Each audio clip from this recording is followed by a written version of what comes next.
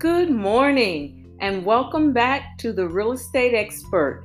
Like I promised last week, we are going to continue with part 2 of to invest or not to invest.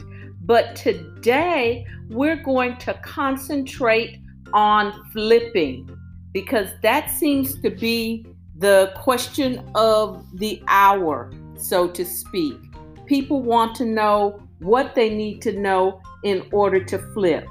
Well, the first thing that I need to do is give you a definition. Flipping is when you buy a property, a real estate property, with the intent to do some repairs, either major or minor, and then to put that property back on the market.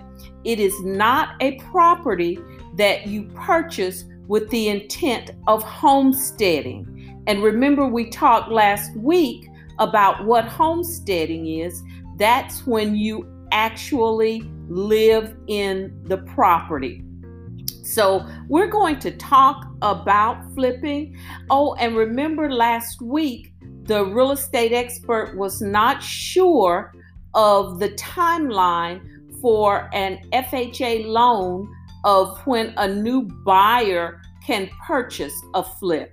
Well, it's like I said, ding, ding, ding, I was right. It's like I said, it's 90 days. So the flipper has to have had the title in their name for at least 90 days before an FHA purchaser can proceed with the contract on that property.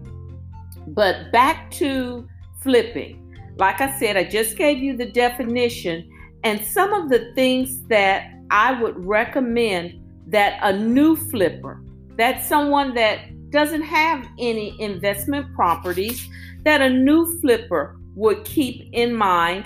And we covered some of these things just briefly last week, but I want to, spend a little bit of time on each of them. The first one is make sure that there's money in the property. What do you mean, Yvonne, make sure that there's money in the property? So when you buy a property, first off, I strongly recommend, if you have never done a flip or a purchase like this before, buying a property with the intent of reselling it, let a professional help you. If you don't use the real estate expert, which I strongly recommend that you do, at least get someone who has some experience in the purchase or the sale of real estate. So when you get ready to buy that property, you've got someone that is able to interpret the comps. What do you mean, Yvonne, interpret the comps? That means that they can go into their system and look at the homes that sold in that area prior to. Usually an appraiser will use up to 180 days. So an appraiser will go back 6 months to look at the value or the sales price of a property that has sold prior to 6 months and help you assess. That realtor can help you then assess the value of the property that you are getting ready to purchase. So what you want to do is, like I said, first get someone that knows how to do comps, how to look at other properties and give you what they anticipate this property should sell for. But the difference in a flip and a typically home that you would purchase to homestead or a home that you would purchase to live in, you are looking at what's called the ARV. And ARV means after repair value. So it's usually somewhere, there's no hard and fast rule, but it's usually 70% that an investor should pay for a property after the repair value. Okay, Yvonne, how do I calculate my after repair value? Now, if you're driving, of course, you can't write this down. But if you're at home, and this information that I'm getting ready to give you, and like I said, it's not a hard and fast rule, but the 70% rule, as it's called, you know how there's that 80-20 rule in dating or relationships. I'm getting off topic. The 70% rule is the rule that an investor pretty much goes by. And that rule basically says that an investor should pay no more than 70% of the after repair value, the ARV, of a property minus the repairs that are needed. So, like I said, if you're driving, you won't be able to write these numbers down, but you can always go back to my podcast and listen to this again. But if you're somewhere where you can get a pencil and write this down, I'm going to give you just some general numbers. So say if a home's ARV value after repair value is $150,000. Okay?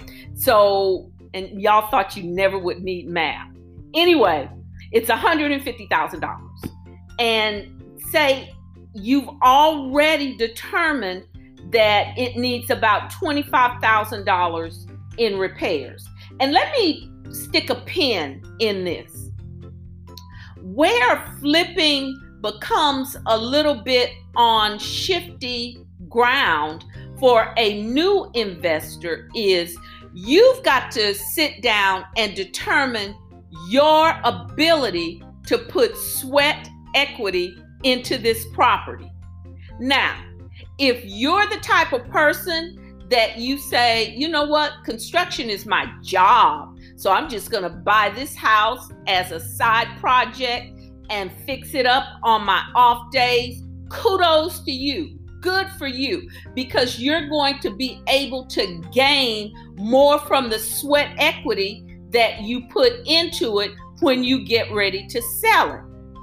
But if you are the type of investor that basically, if someone says a screwdriver as opposed to, they say, give me a Phillips head, you don't understand that it's the same tool, or you don't understand anything about it, well, the amount of sweat equity that you're going to be able to put into that home is, of course, less than a person that has some knowledge of how to repair a home. So always keep that in mind. Are you going to be 100% dependent upon a contractor in order to get your home ready for flipping?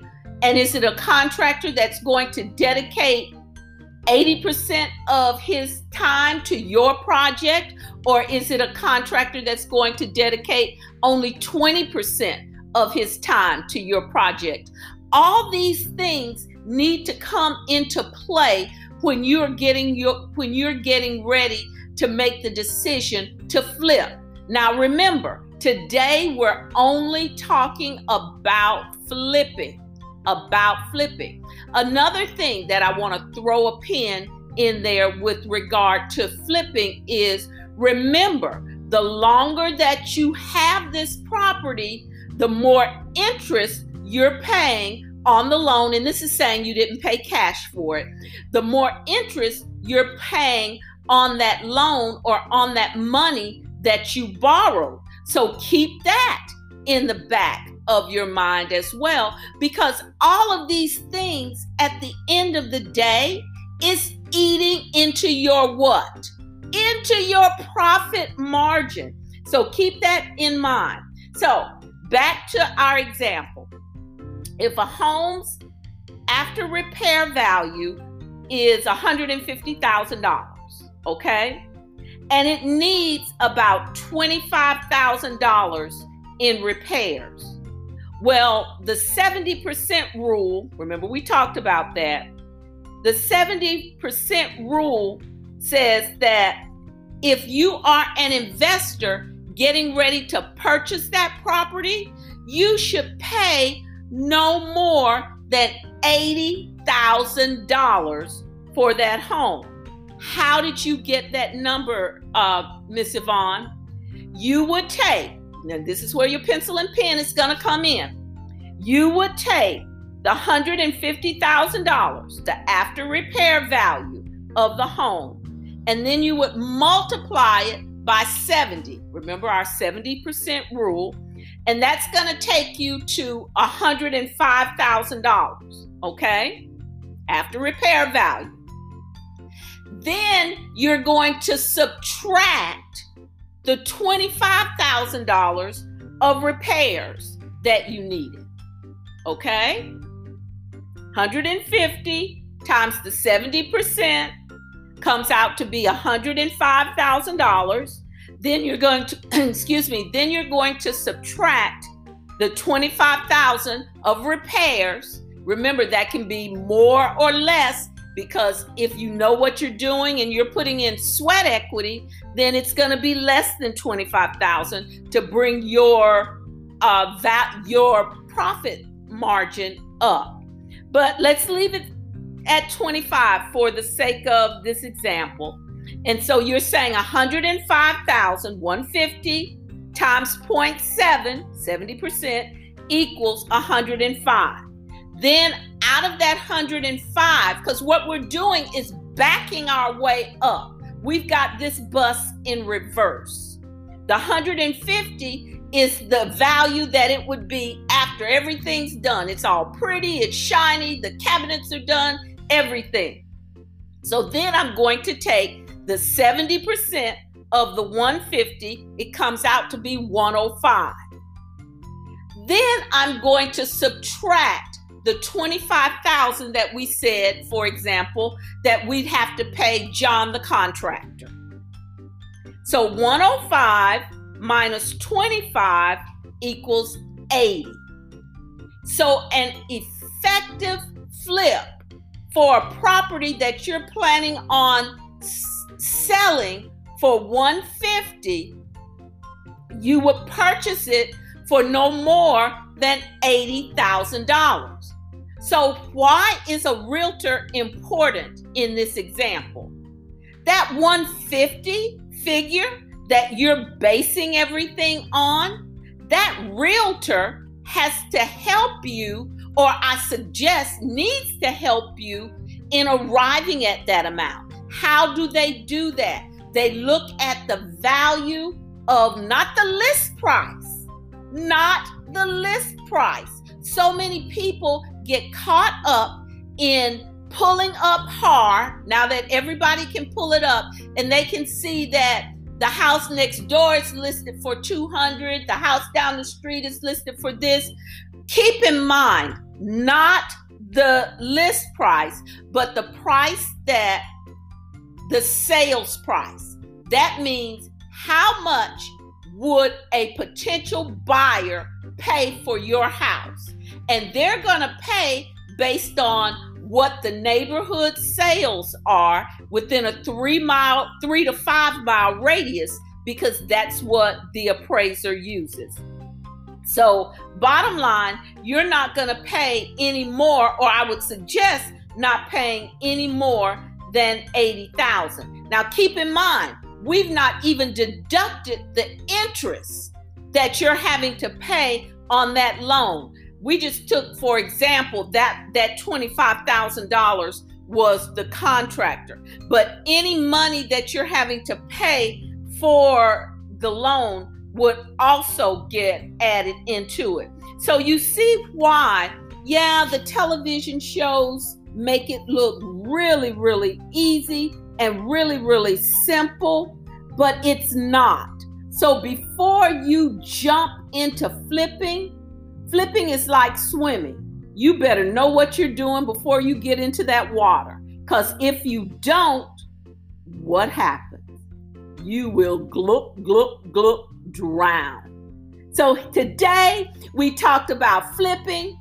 Next time, because I got so many comments from this and I love it, next time we're going to talk about investment from a rental standpoint.